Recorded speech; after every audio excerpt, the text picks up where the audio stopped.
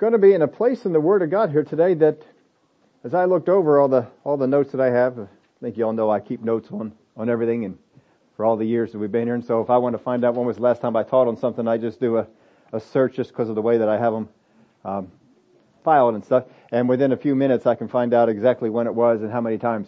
And I noticed that in this particular chapter, we taught a lot of times in the beginning and some at the end, but not a whole lot in the middle.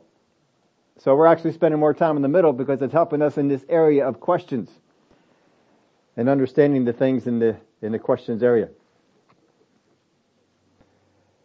Last week we were looking at one of the things was the woman. She was bound by Satan.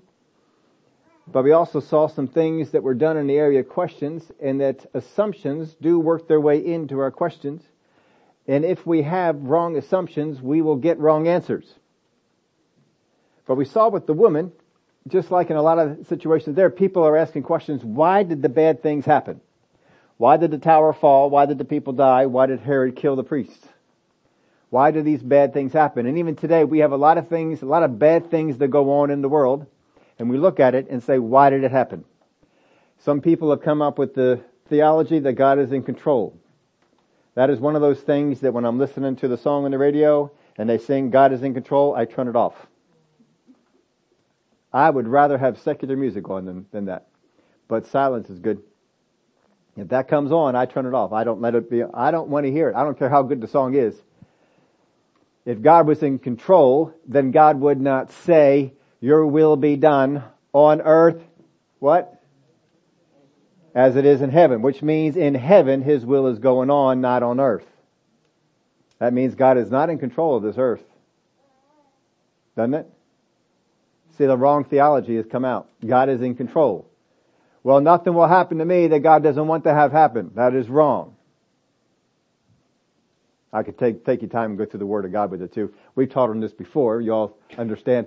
Things happen in the Word of God that God did not want to have happen.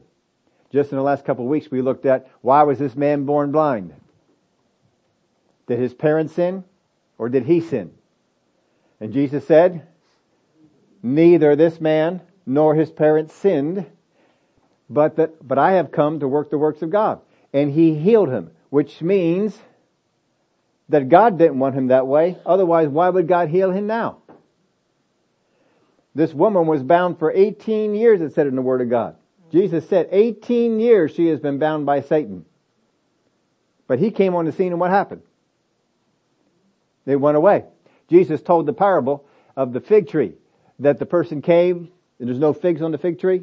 Let's cut it. The owner of the fig tree, of the vineyard said, let's cut it down. But the caretaker, Jesus, said, well, let's give it another year. Let me fertilize it. Let's see if we can get something out of this thing before we cut it down. You see, there was an intercessor. That fig tree wasn't wiped out because it was righteous. It wasn't wiped out because it was bad or good. It wasn't wiped out because it had an intercessor. You look at a lot of things that are going on in the world and you say, why does God allow that to happen? You see, if there's an intercessor involved, there's a lot of things that God will hold off on. We saw in the Old Testament that God would have stopped the judgment on Sodom and Gomorrah if He found how many people? 10 righteous people. Why did He get to 10 people? Because there was an intercessor. The power of an intercessor. The power of someone standing in the gap. Something we don't always know about, but it changes things. Jesus came on the scene, and that woman who was bound for 18 years was released, was set free. She no longer was bound. There's a lot of things going on in this world that until someone comes against it, they will continue to go on. It doesn't mean that God wants it, because God is not in control. He gave the control up. How many can tell me, who did God give the control of this world up to? Adam. Who did Adam give control of this world up to? Satan. Do you remember when Jesus came with the legion, the man with legion? And the spirit inside him said, have you come to judge us? Do you remember? Before the time. Before what time? Before such time as Adam's lease on this earth is over. And he regains it. And once again is in control of this earth. What does the Word of God call the devil? One of the terms? The God of this world. Why is he the God of this world? Because of Adam. And so the things you see go on are not necessarily the will of God until God's church gets involved, and then we can change it. But you see, the devil loves theology like this because he has sold this on a lot of people. There's a lot of churches who preach this. There's a lot of ministers who teach it. There's a lot of songs that sing it. God is in control. I heard one person tell Brother Hagin, well, if God is in control, he sure got this world in a mess. Doesn't he? He's not doing a very good job, is he? This world's in a mess because God is not in control. You see, we got to get some of these assumptions out of our thinking because they hinder you from receiving the truth. You got to get rid of wrong assumptions. So that's some of the things we looked at in the past couple of weeks. False assumptions make answering a question correctly impossible.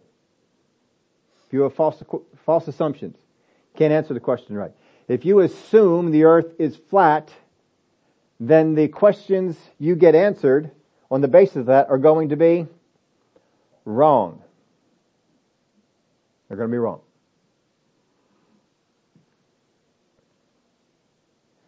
False assumptions are often regarded by the people who hold them as sacred truth, and they keep us blind and deaf to real answers.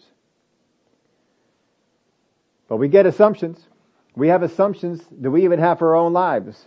Do we get them through theories? We're trying to explain what has or has not happened to me, what has or has not happened to other people, or what we see going on in this world. And if I don't have the truth on it, then I come up with assumptions. But sometimes those assumptions can get so ingrained in me that I can't weed them out and I can't hear the truth anymore.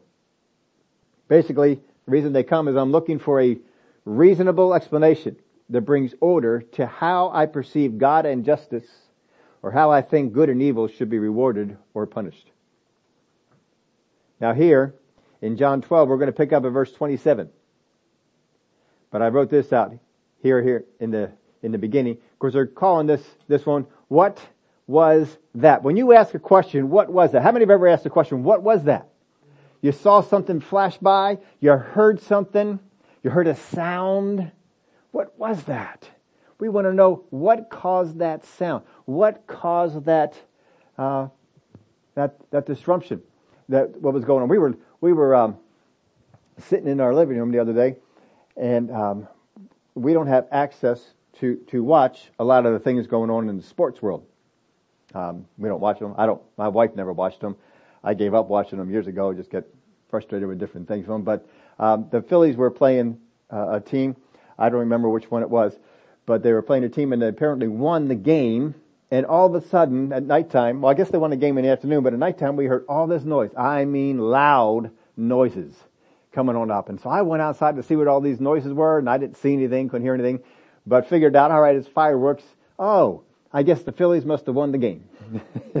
And they had the fireworks going on. But you see, when you don't know, you can make assumptions. What's that? And you can make any assumption you want to.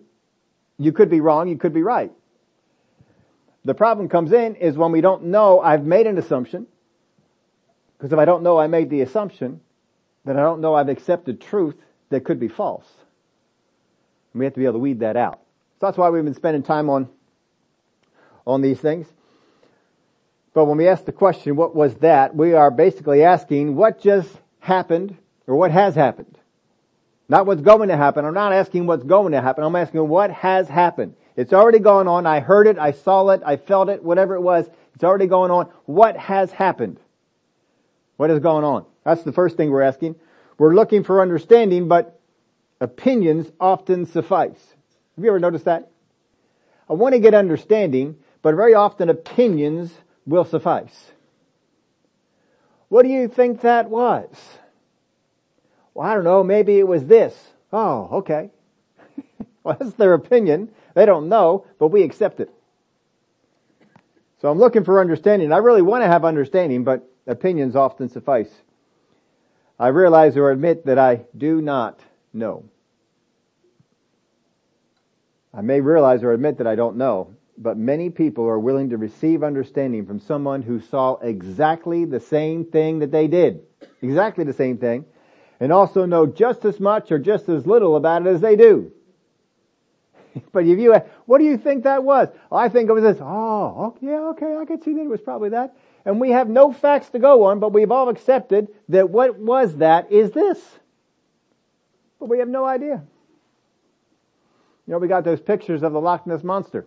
People say, what was that? As people come up with opinions as to what it was.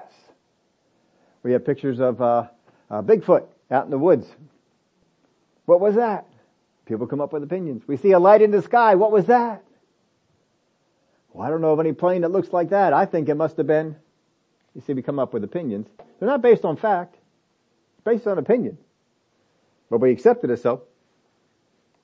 This is how it is. So, John 12:27. Now, my soul is troubled. And what shall I say? Father, save me from this hour. But for this purpose I came to this hour. Now, if you're wondering about that word troubled, it is a different word than one we looked at before. It is the Greek word tarasso. It means to cause one inward commotion, to take one's calmness of mind, or to disturb their serenity. So when he's saying here, my soul is troubled, there is something that is coming against him to cause him inward commotion. So what should I pray? Should I say, save me from this hour? Because I got this inward commotion coming on? But this is the purpose that I came here for. He said, verse 28, Father, glorify your name. Then a voice came from heaven saying, I have both glorified it and will glorify it again. A voice came from heaven saying, I have both glorified it and will glorify it again. Now look at this. A voice. What is the voice? It just says a voice, right? Now look at the voice. Look at what the voice says. I have both glorified it. What's his prayer? Look at the prayer. Father, glorify your name. Who's the prayer to? Glorify your name. Then a voice came from heaven saying, I have both glorified it and will glorify it again. That's the prayer and the answer. A voice came from heaven. Does not say anything about the voice, just says a voice came from heaven. But look at what the voice says. I have. Who has? Well, he prayed to the Father to glorify the name. And the voice says, I have both glorified it. It's kind of like if you were to call around the house, maybe when you were little, Mom, what's for dinner? And the voice comes back. You don't see the voice, but you hear the voice, and the voice says, I have made spaghetti. Who's the I? Mom. Right? Who'd you ask? Yes, Mom. I have made spaghetti. All right, here's what he said. Now look at this. It was important for us to spend time on that. You'll see this in a minute. Therefore, the people who stood by and heard it.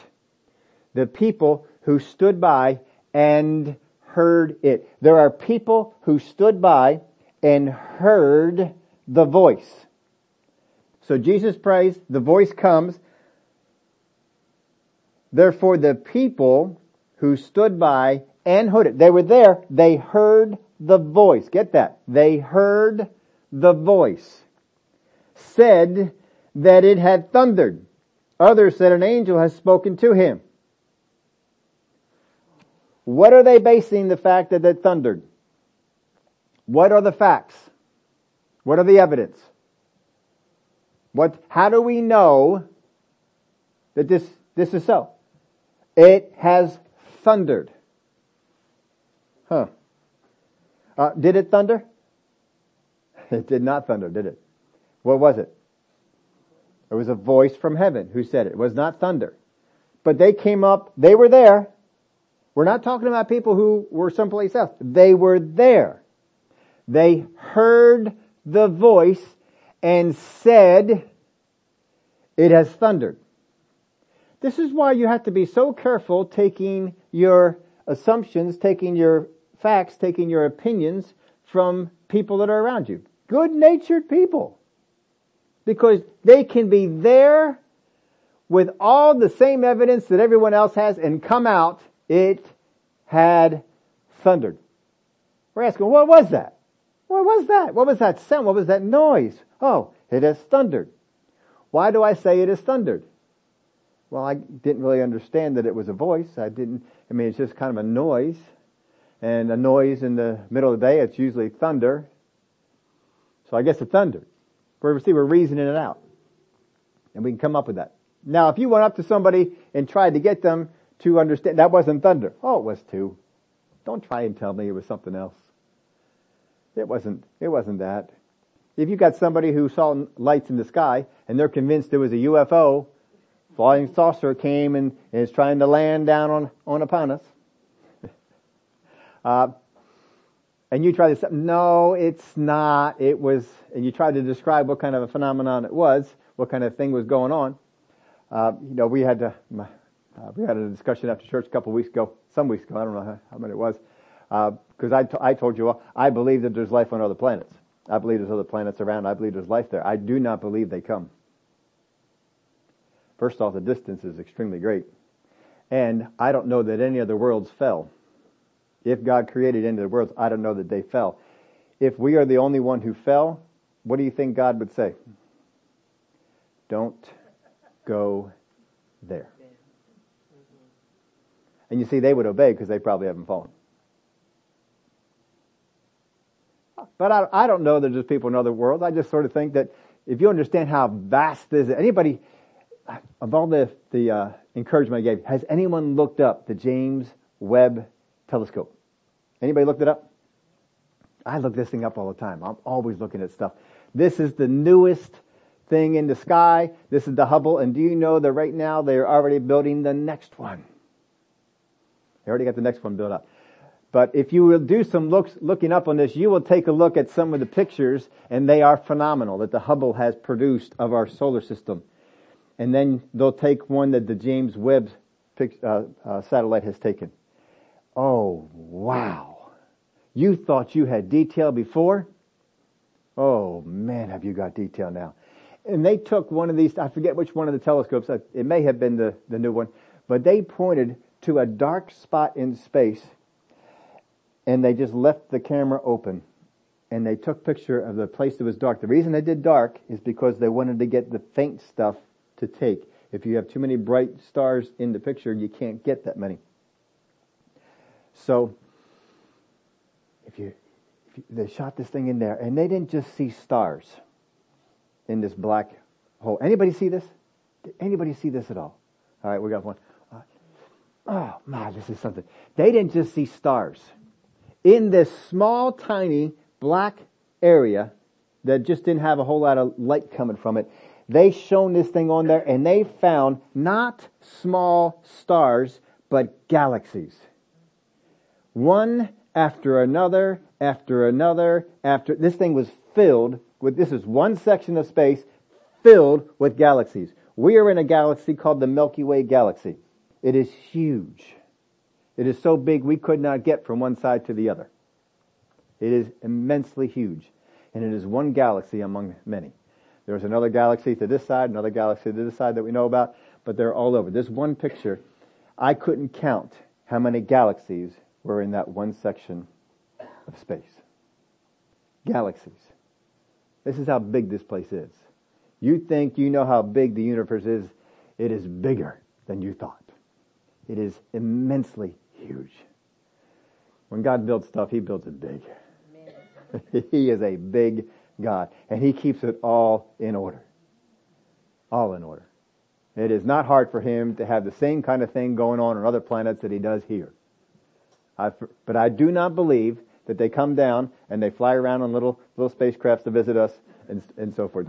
Not looking for anything like that. I think if they're out there, they're not allowed to visit us. I would think that myself. But anyway, you can think as you want to. We're all on conjecture, aren't we? All kind of speculating and just kind of wondering what's going on out there. But I'll tell you, these telescopes, they are pulling out some incredible detail on some of these things that are going on. But anyway, enough on that. So I like looking at them because it tells me how big my God is. I thought I knew how big He was. He's even bigger. And then I find out, wow, He's this big, and then He's even bigger. Holy cow. He is so big. So He said, where do we leave off there? Verse 29.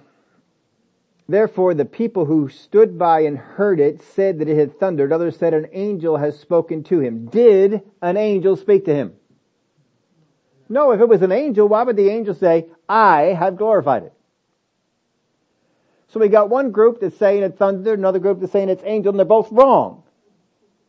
But you see, they've come up with those opinions based on nothing. Absolutely nothing. You see how easy it is to get nothing as a foundation? And you base a whole thing on it. There are people who are carrying around sickness and disease in their body because they believe that God has it for them. I heard one person, I just heard this story this week. I know I've heard it before, but heard it again. It still stunned me. Oh yeah, I forgot people were that stupid. Because they are. It's unbelievable. This person said, well, she had cancer and she was in a meeting to get healed, and they were ministering to her on that, and she says, well, God spoke to me. He told me. He says, I can't trust everyone with cancer, but I can trust it with you.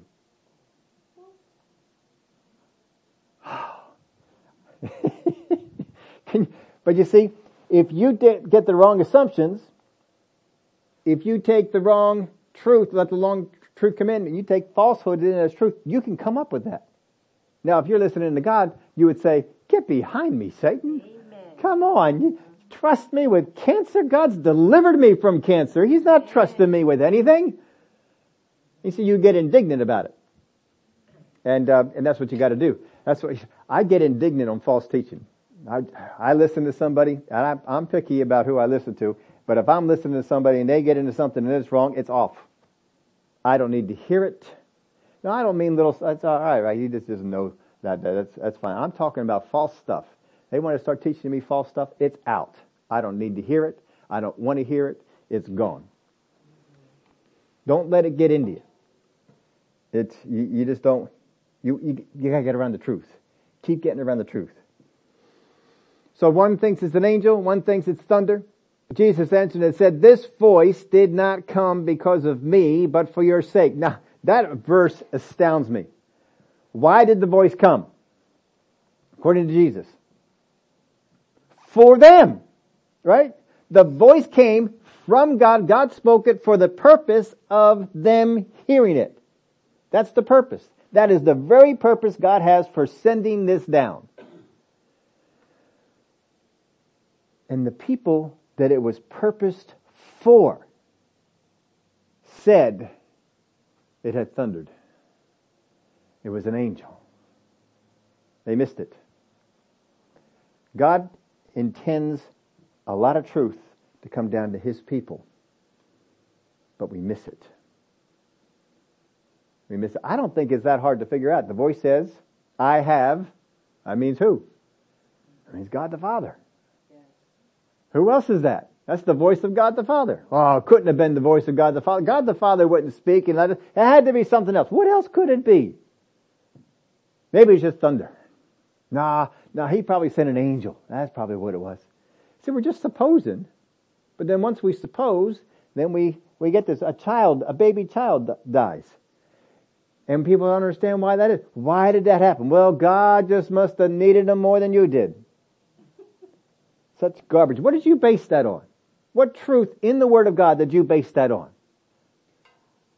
Where does the work of God take place? Here on earth. Now look at that prayer of Jesus. Your will be done on earth as it is in heaven. If His will is already being done in heaven, how much help does He need?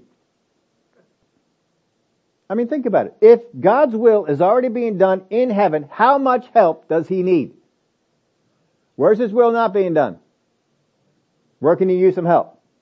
On earth. So why is God taking people off the earth before their time? He's not.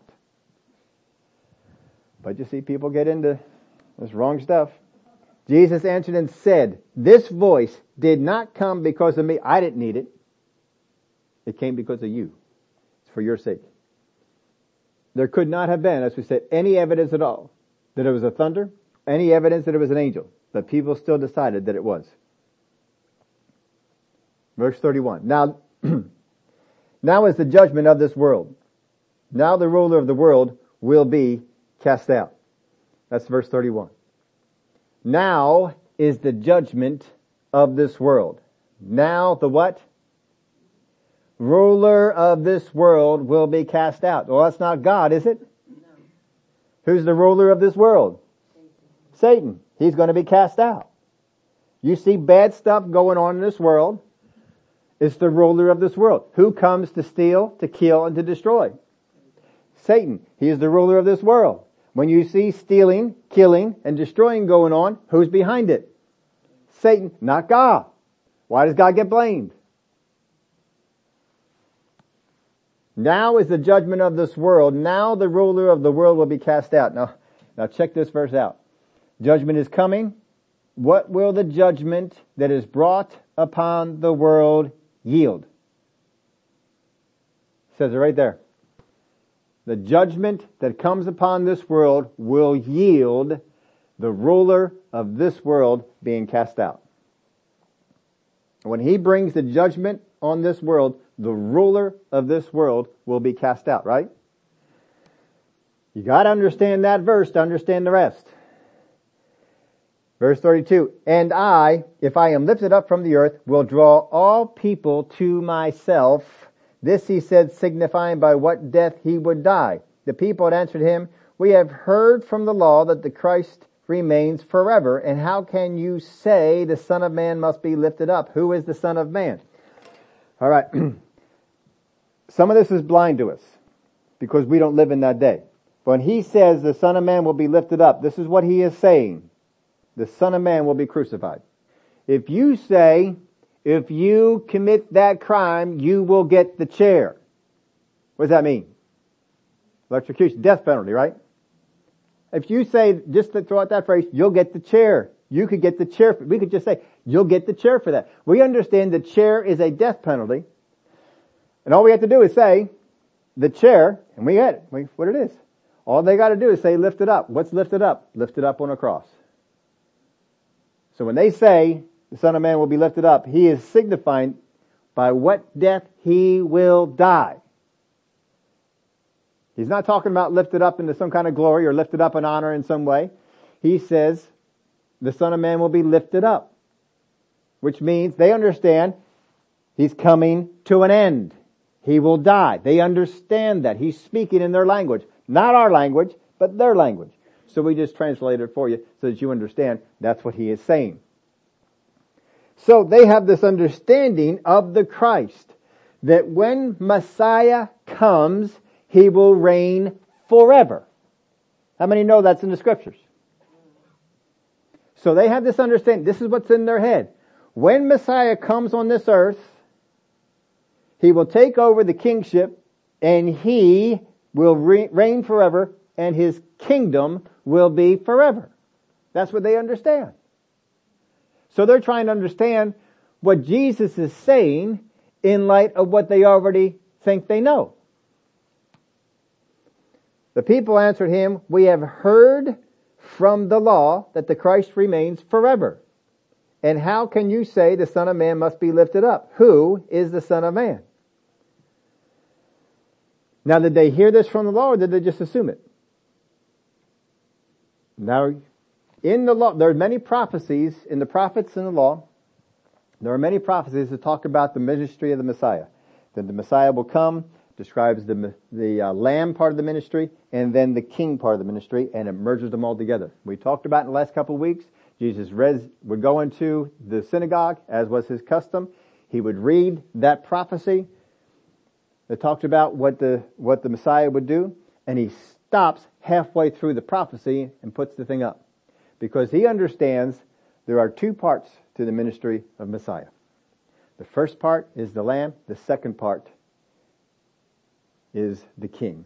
In Daniel's prophecy, he says Messiah will be what? Cut off.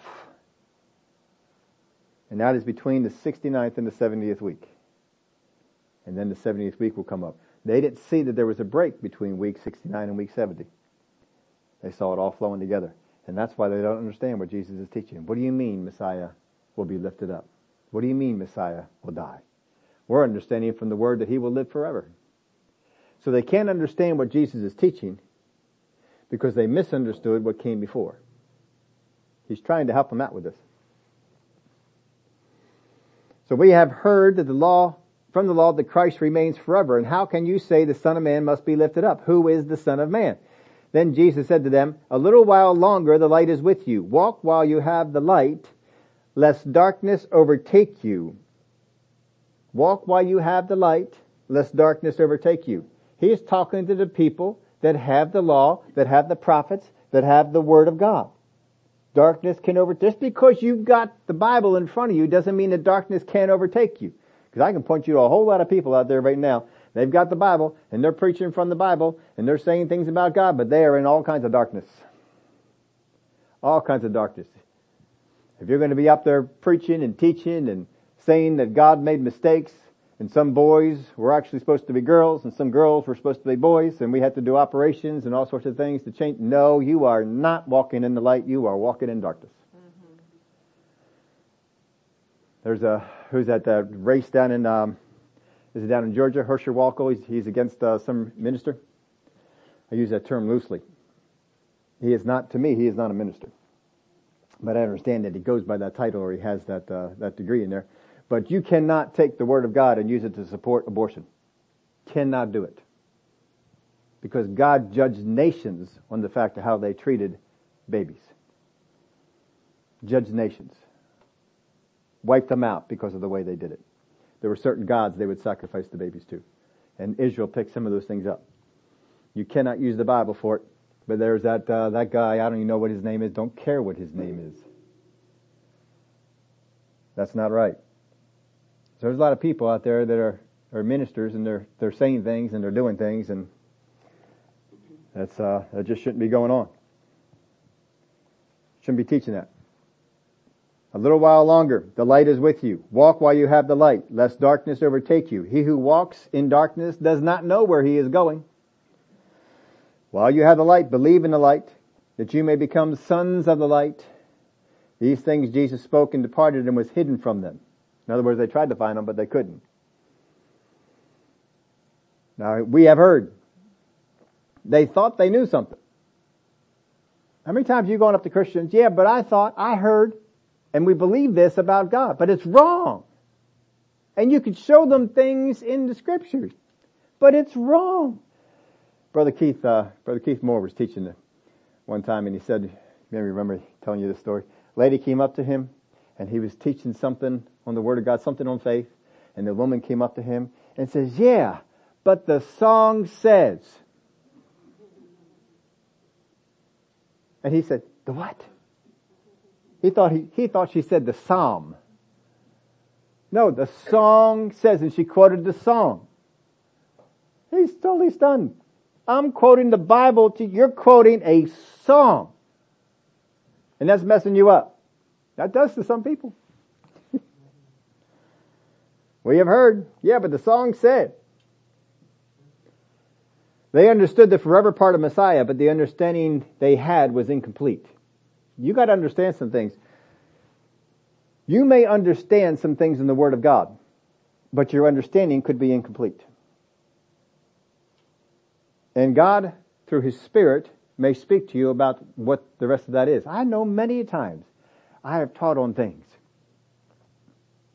And then years later, I get the revelation, oh, that's what that is.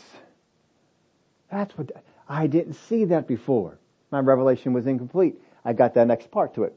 I've used this example before, but it's the best one I can think of. When we were teaching about end times, we used to always come to that part about Rome. And the problem we have with Rome, and I knew this decades ago, but the problem we have with Rome is that in the book of Daniel, all 5 of his kingdoms have Babylon as their capital. All 5. That's a problem that has been spotted decades ago. But the explanation for it was when Rome becomes reborn, then Rome will have Babylon as their capital. And that's one I accepted for a while. but it didn't sit completely right with me, but I could accept that. I don't know anything else.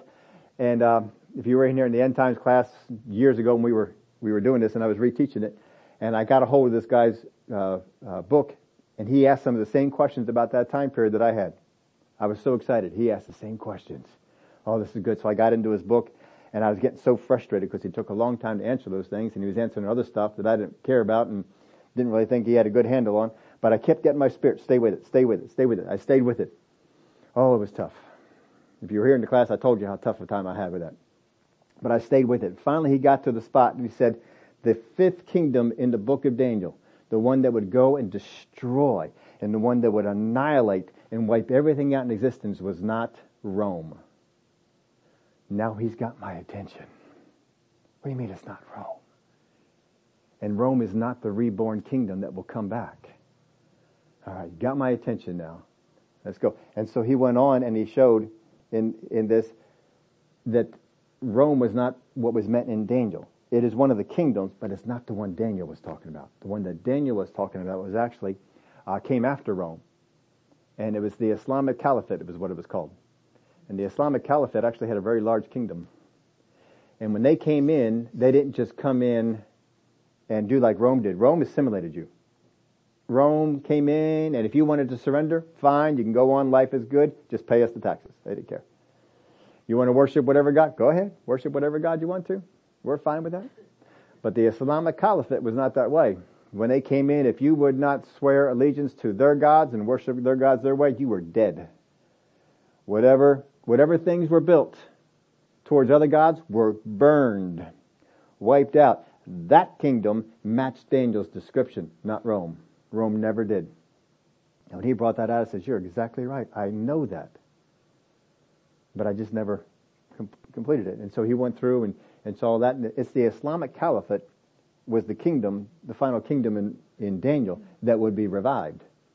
And what you're looking for now, the whole lot of people out there looking for a revived Roman Empire. They're looking for the wrong kingdom. It's going to be a revived Islamic Caliphate.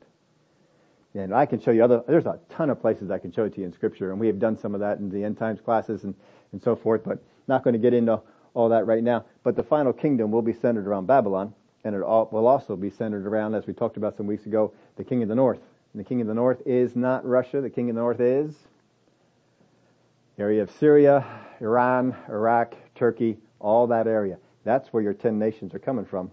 It's real clear in Scripture. Anyway, I finally got that. Oh, now, to see, as long as I held on to, no, Rome is that kingdom. Rome is that kingdom. It's going to be, as long as I hold on to that, I can't get the rest of the revelation on that. I had to be willing to relinquish that. And there's many times I've had that in Scripture. I'm trying to understand something. I have to relinquish something I thought was true in order to get what is true. You'll see this in science. Many times people in science, in the areas of mathematics, in the areas of history, we have assumptions. We have things we thought were true. It turned out, no, they're not true. We have to let those things go in order to walk in the new truth, to walk in the better understanding of what was going on there. I wrote some scriptures down for you. Psalm 110, Isaiah 9, and so forth. These are scriptures. If you want to see the forever part of Messiah, you can go back and read all these. I'll read a couple of them for you here. Ezekiel 37:25.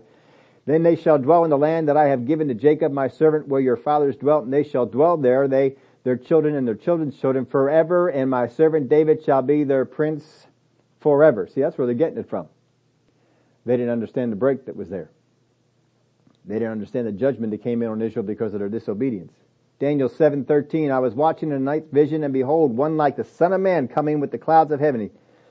He came to the Ancient of Days, and they brought him near before him, and then to him was given dominion and glory and a kingdom. Then all the peoples, nations, and languages should serve him. His dominion is an everlasting dominion, which shall not pass away, and his kingdom, the one which shall not be destroyed.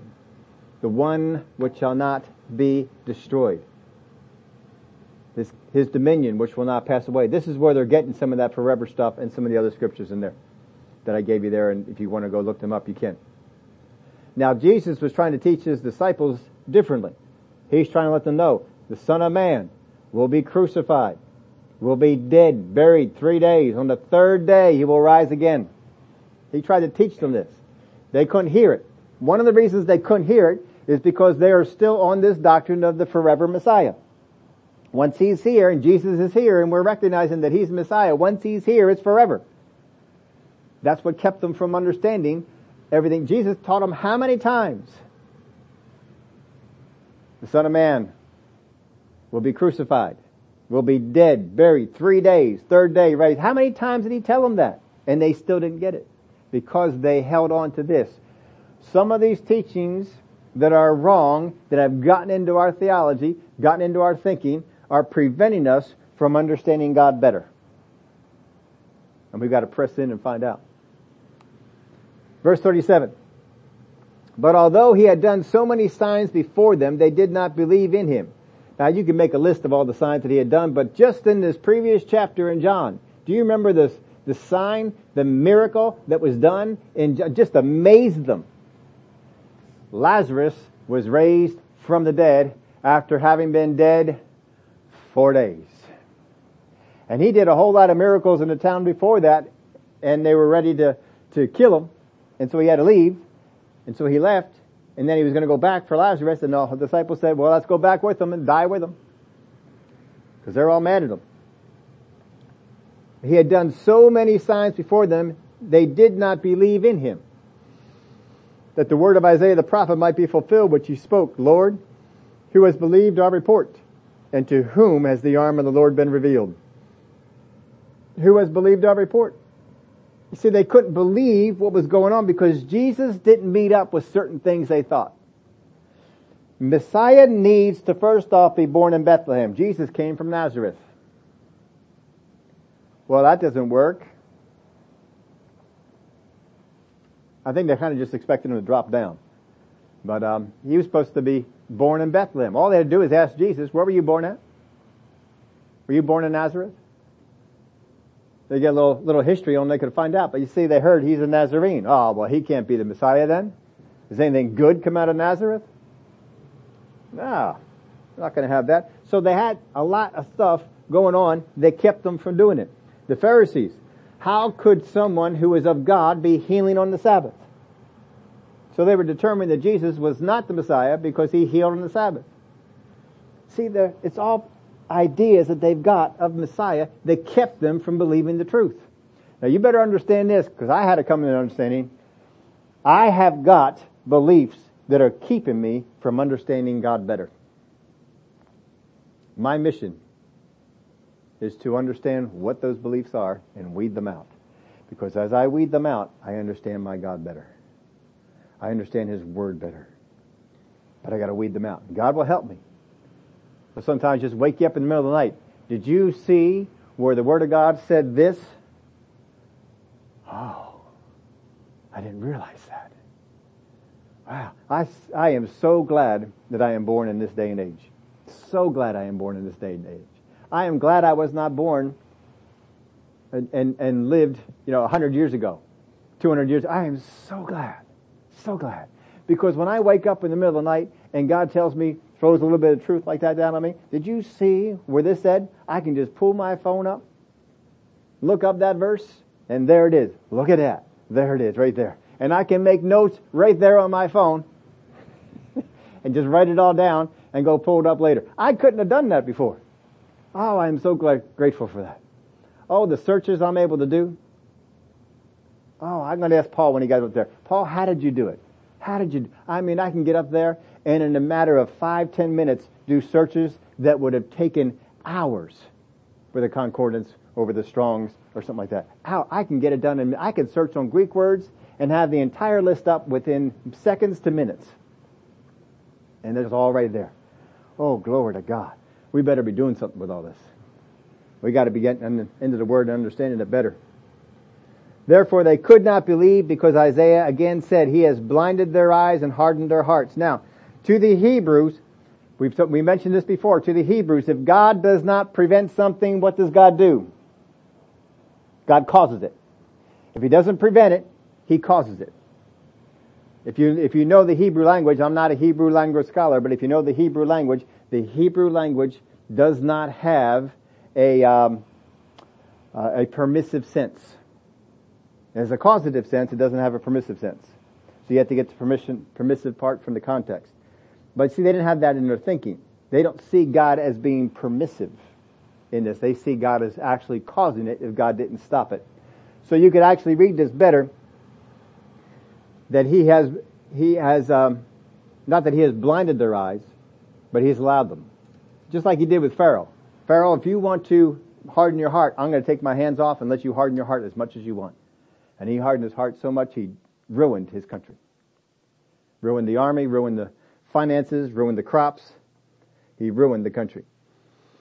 He has blinded their eyes, hardened their hearts, lest they should see with their eyes, lest they should understand with their hearts and turn so that I should heal them. You see, if they turn, I'll have to heal them. If they repent, I'll have to forgive them. These things Isaiah said when he saw his glory and spoke of him. Now, if they had an intercessor, they'd be in better off shape. Not all these people had intercessors. Israel was not always with someone who would stand and intercede. How many times would Israel have been wiped out in the wilderness if they didn't have the intercessor Moses? Now, what came first is their decision to not believe. That was earlier in the scripture. That came first. They decided not to believe. And because they decided not to believe, their hearts were hardened. And they reasoned why this is not Jesus. Why this is not Messiah. Why this is not the guy that we're looking for. That led them down a road to not be able to believe anything good about Jesus, as their hearts were hardened to light because of the darkness they accepted. You'll see this still with people today. We have accepted so much darkness that I can't see the light. Can't see it. You look at people out there, how could you not see this? Now look, he's going to teach them some other things here. Verse 42. Verse 41 first. These things Isaiah said when he, look at this, when he saw his glory and spoke of him. These are the things that Isaiah said about the hardening of their hearts. He said these things, but here he is saying, Isaiah saw it. He saw the glory and he saw them. Can you imagine that? He didn't just prophesy words. He didn't just speak words that God gave him. He saw the glory of God being poured out and the people hardened to Jesus. He saw it. Wow. These are the things Isaiah said when he saw his glory and spoke of him. He saw it.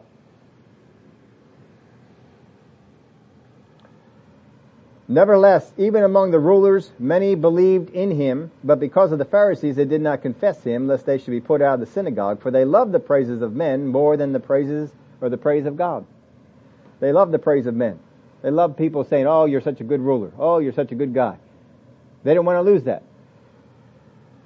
So there's many people in the rulership of the country who believed in Jesus. But they wouldn't confess him. They wouldn't stand up and say, I believe in Jesus. They wouldn't do it. Because the Pharisees will get mad. And the Pharisees will rule us out. The Pharisees will throw us out. We don't want that. We don't want to be thrown out of the synagogue, and we want their praises, so I'm going to believe this, but I'm not going to say it. You see, whenever that happens, whenever you have a belief that you can't come out and say, that you can't come out and proclaim, it's because you want something else more than what that belief is. They wanted the praises of men, and they loved it more than they loved the things of God. That's the same thing with people today. You get people, they like money, they like power, they like other things more. Now the people in the world who refuse to believe in Jesus, that's this day or his day, they've made themselves abide in darkness.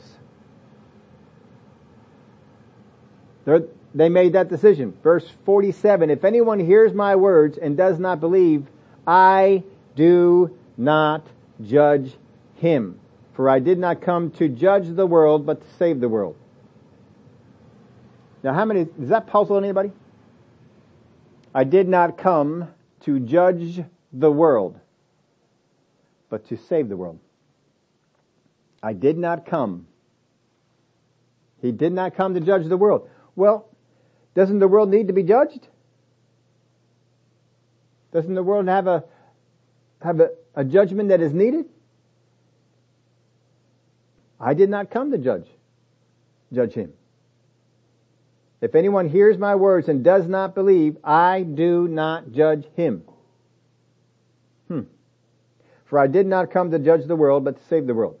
So, if people are being judged, Jesus is saying, I'm not doing it. That's what he said. This is out of his mouth. I do not judge him. For I did not come to judge the world, but to save the world. That's his purpose. I came to save the world, not to judge it.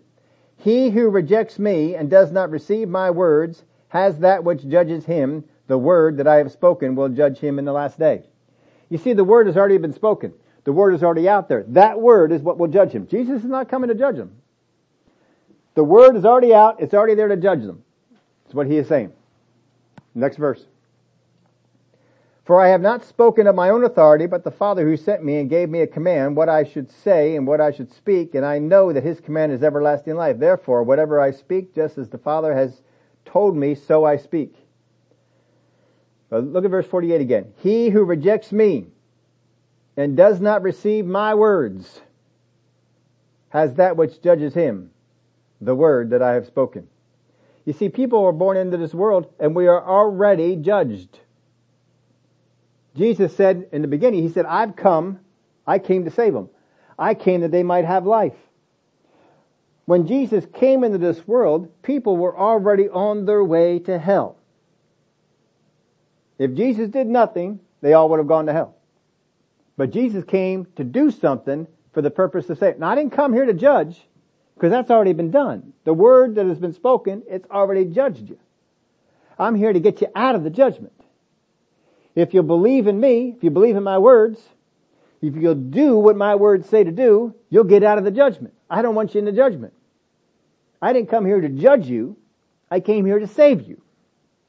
You see the difference? But people see the ministry of Jesus as a ministry of judgment. He's here to judge people. He's here to burn up the people that are wrong. And how many times do we say, well, God just judged that one. Just judge that one. His purpose is to come in to save them. Not to judge them. I don't have to judge them. The word that's gone before has already judged them. I'm here to try and get them out of that judgment. That's his purpose.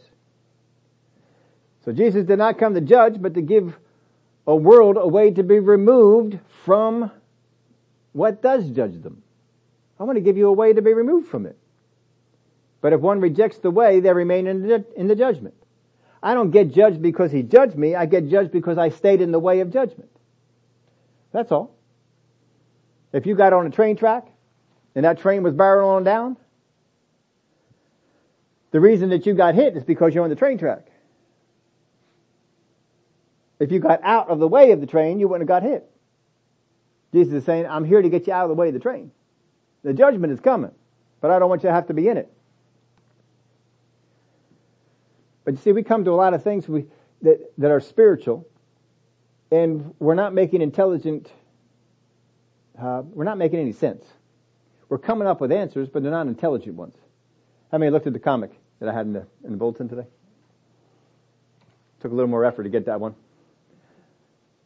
But I liked it because it showed you this point. Some people, they ask you questions. They don't want to do any work. They just want to guess. Because if I guess and I'm wrong, you'll give me the answer. You'll give me the answer. I like the thing, what's 2 times 7? Let's go over the times tables. 1 million. No, you're guessing. That's not even an attempt at an answer. You're guessing. But you see, there's a lot of people do. They just guess. What was that sound? What was that noise? That's thunder. So they're guessing. It was an angel. They're guessing. Wait, just look at what the voice said. The voice said, I. That means who? You don't have to guess. It's right there. But yet people would prefer a guess. Well, I think it might have been thunder. What can you learn from thunder? Nothing. You might be able to learn something from an angel. There's a question that people will throw out, and you can probably come up with all kinds of ones. I threw out one here. Why would a loving God send people to hell? Why would a loving God send people to hell? There's a lot of Christians out there, they're in that ultra grace group. And they want to teach Jesus came and he died to save All. All means all. That means all people everywhere are saved through the work of Christ. Not if they reject Him. Not if they don't accept Jesus. If they reject the words of Jesus, they reject what Jesus has done, then they're not saved. Why would a loving God send people to hell? You see, that answer, that question cannot yield an answer of truth because it assumes falsehoods about God. There's a lot of times that people were asking questions that assume so many falsehoods that they can't get a right answer. And then people get an answer to it. Who do you think's answering the question? It's not God. It's not the Spirit of God. It's the spirit of this world. It's the ruler of this world. They're the ones that are coming up with the answers. They love when you ask these questions based on falsehoods because they can feed you any answer they want. You will accept it. And now your belief system is altered. And you are hindered from receiving certain truth. These people could not receive the truth that Jesus is teaching here because of the truth they thought they already knew. You got to be careful of these things. What holds me back the most in life is not the truths I don't know, but those I have accepted as true but are not. I know somebody said something similar to that. It's not new to me. Sometimes I hear things and they just rattle around in my head for a while. I don't know who said something like that, but what holds me back the most in life is not the truths I don't know. Very often Christians think, well, I don't know. If I only knew more about faith, I could walk in it more. If I only knew more about grace, if I only knew more about righteousness, if I only knew more about healing, if I only knew more about the work of Jesus, if I only knew more about these things, then I'd be free. No, that's not what's holding you back the most. That can hold you back, but not what's holding you back the most. What holds you back the most is the things that you have accepted as true about God that are not. That's what holds you back the most. Because as long as you hold on to this is what God is, this is who God is, this is what God does, as long as you hold on to that, then who God truly is cannot get to you. Have you ever had people around you at work, around you in the neighborhood, who heard something false about you and accepted it as true without ever checking with you? And because of that, you can have no relationship with them. That thing they believe isn't true. Didn't happen that way, but they believe it. Then it hinders. That's the greatest hindrance to that relationship, is what they think they know about you. It's not a hindrance what they don't know about you. They don't know where you came from. They don't know what your goals are. They don't know what you have done. That's not the hindrance. The hindrance is what they think they know about you and have accepted it as being truth. If you want to find out how sensitive am I to the things of God, how sensitive am I to the voice of God, here you go. You are the most sensitive to the voice of God when you can hear it over the roar of tradition and ritual that rage in our lives. When you can hear the voice of God over all the tradition that you've grown up with, over all the rituals that might be in your life, when you can hear the voice of God over that, and He can just speak to you, and you can drop one of those things like a bad habit. Just let it go. If you can do that, boy, you are sensitive to the things of God. But see, most Christians, we live in a way where I can't do it. I hang on to this thing. No, I know this to be true, but the Word of God is real clear. And they can help us. Now here's an example with Paul. How long had Paul been being spoken to by God? How long had God tried to reach Paul about the way that he was going, that it was the wrong way? You remember when he showed up on the road to Damascus and God said, how long will you kick against the goads? In other words, how long will you go against the grain? I have been trying to get you to go in the right direction, and you keep resisting. Why did he keep resisting? God was speaking to him. Jesus is the way of the truth. This is the way of light. This is the way that you should go. And he's resisting. Why? Because he believes certain things to be true that were false. Who are you, Lord, that I persecute you? I am Jesus. He spoke these things to him. And Paul finally got to the place where he accepted it as true. And his life turned around. Boy, did it turn around. But you see, the only thing that was holding him back up to then is the things that he accepted as true, but were false. Your life is not in bondage because of what you don't know. Your life is in bondage because of what you think you know that is wrong. And as long as you keep asking questions based on false things about God, you will keep getting false answers and you will stay in that bondage. But when you get to the place where the Spirit of God can open up His Word to you, oh, that's what that means. Oh, I see that now. Oh, Jesus loves me. He didn't send this thing to me. Oh, I see that now. Oh, you can walk into a place of freedom. This is the freedom that He wants for you. He doesn't want us to walk in a place of judgment. He doesn't walk into a place of bad things happening. He doesn't want us to be walking in a way of life where we accept that the nasty things in our life are there because God did it, or God is judging us, or God is doing this, or whatever it might be. He wants us to get freed from that and find out, why are the bad things in my life? When I can find out why they're there, what's going on, what's keeping me in that situation, then I can really deal with the cause. But as long as I keep asking the wrong questions based on wrong assumptions, false data, I'll get answers, but they won't be answers that are right. Look at some of the things that we did in history in the medicine area. Anybody ever done some looking at the history of medicine? Some of the things. I mean, how many like to go back to the days of leeches? Anybody want to go back to those days? Put a leech on you and they'll just suck out all the bad stuff. Yeah, let's do that. Some of the things that they would do to help people out. They thought they were helping them out, but there were wrong assumptions in these things, and they just didn't know what was going on. But you see, you can know. Thank God we've come to places where you go to the hospital, they don't put leeches on you anymore. Actually, I think there's a couple of things they still use them on. But for the most part, they don't opt to them right off the bat. They'll go to some other things. I heard, actually, you might not like this one, but anybody ever seen maggots? You know, there's actually a medical reason for those. They will actually take them to some burn victims and put the maggots on them. It sounds gross and terrible, but you see, the maggots only eat dead skin. Only eat dead skin. They don't eat live stuff. So if you want to get just the dead stuff off, you put the maggots on, they take all the dead stuff off, and they leave all the live stuff, and then you get the maggots off. I mean, it sounds gross, doesn't it? It does sound gross. But there is a place for some of those things that they had done. There was a little bit of truth there, but they didn't quite understand it all, and they used it in places that it probably shouldn't have been used. But if you can understand, God, I may have accepted some things as truth that are not, but I am ready for you in my spirit to speak to me and give me light, because you don't desire that I walk in darkness.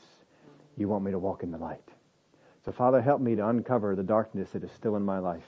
The things that I believe about you that are not true at all, that are not based on anything but assumption, not based on anything but opinion.